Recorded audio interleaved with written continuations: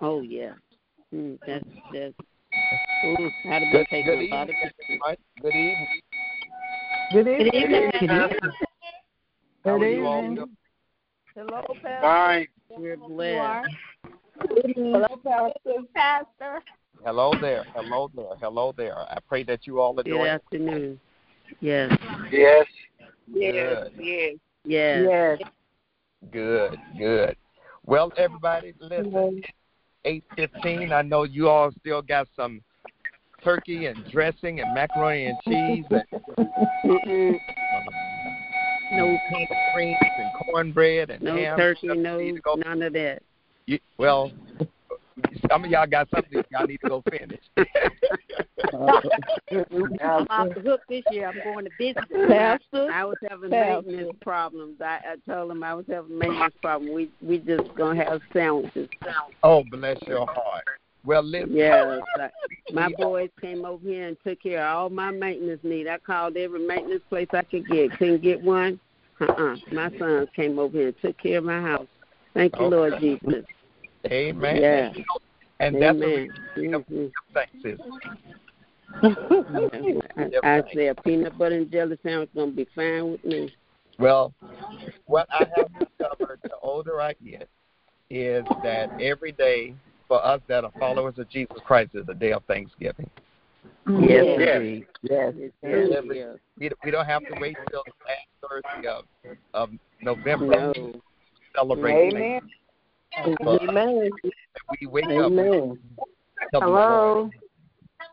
Yes. Hello. Yeah. Oh, yes.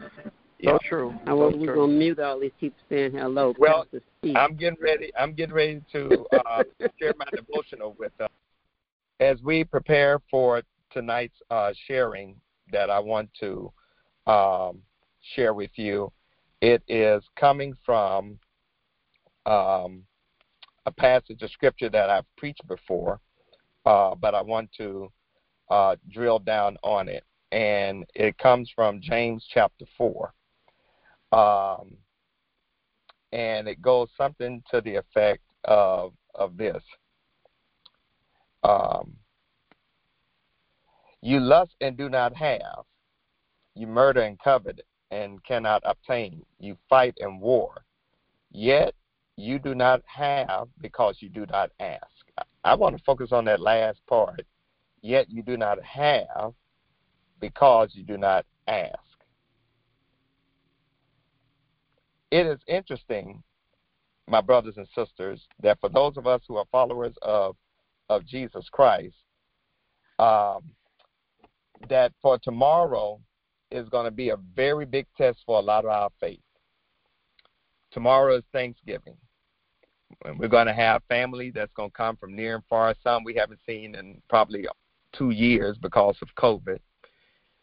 And you're going to gather in the same space. And unfortunately, sometimes when family comes from near and far, there's some unresolved issues we have to deal with. There's some things that we have to forgive that we don't want to forgive. If we can be honest, one of our biggest cause of quarrel and faction and frustration is our family. It's our family. It's our family. And one of the things that I've discovered is that it is very common for us to have to deal with family matters that create such frustration until there are times we want to fight. And I would even dare say, especially for those of us who are married, we think that the person that we're married to or the family that we are engaged in is supposed to fill all of our needs. We oftentimes look for family to fulfill our needs spiritually, financially, emotionally, and even physically. For those that are married, you think that your spouse is really supposed to fill you and make you a better person. But I'm going to be honest tonight. I'm going to say something that some folks may not like. That's really unrealistic and it's unfair, and it sets you up for frustration. Your family is not God. Your spouse is not God. Your best friend is not God. Your pastor, Lord knows, is not God. Your co-workers are not God. None of them knows you like God knows you. None of them can provide for you like God can. All of us are broken human beings, just like everybody on this call. As we prepare to celebrate Thanksgiving, I want you to change your expectations for your family, your spouse, and others who come into your space so that you will stop expecting them to fill the voids in your life and create quarrel as far as a relationship is concerned. So what should you do? Instead of looking to someone else to fulfill your emotional, spiritual, and physical needs, you need to pray about it. Remember, James says, you do not have what you want because you don't ask God for it. When you expect for other people to meet your needs instead of God, you're going to become frustrated. Frustration leads to fight. And if you're not praying about it, you're fighting over it.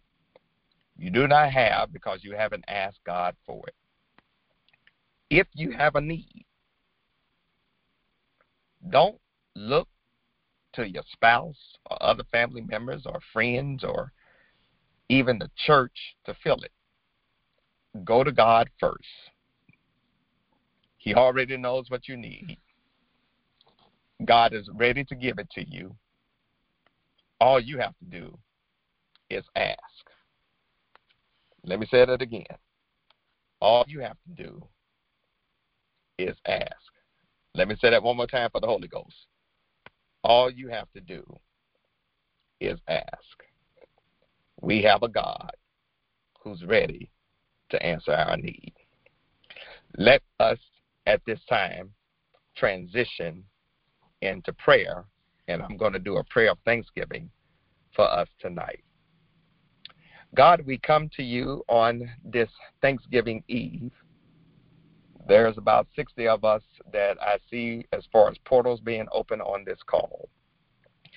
And yet there may be others who are listening in as well. And right now, God, before we ask you for anything, we just want to say thank you.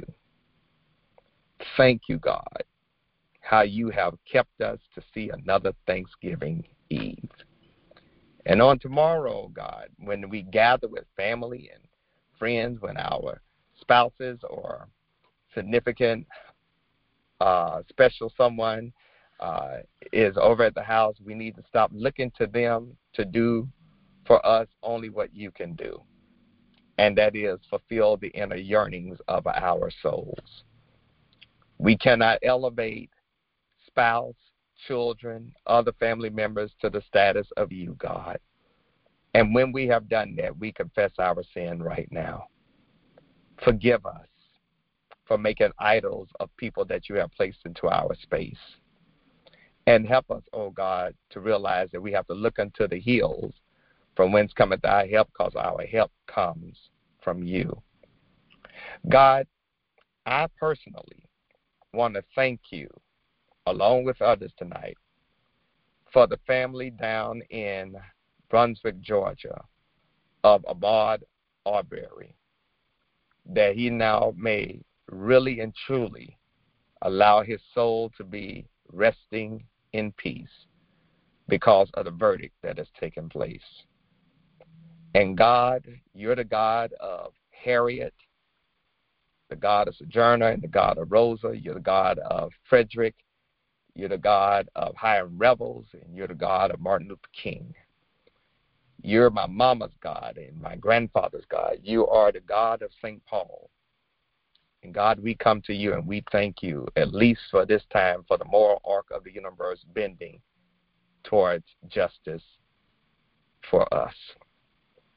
God, on tomorrow, I pray that as we sit with family and friends from near and far, that you will allow for us to have a wonderful time of fellowship, that there not be the spirit of quarrelsome or frustration, that, God, that we will be able to see your love and compassion in our company and be blessed by that. God, I want to thank you personally for the St. Paul Baptist Church and all the disciples associated with it.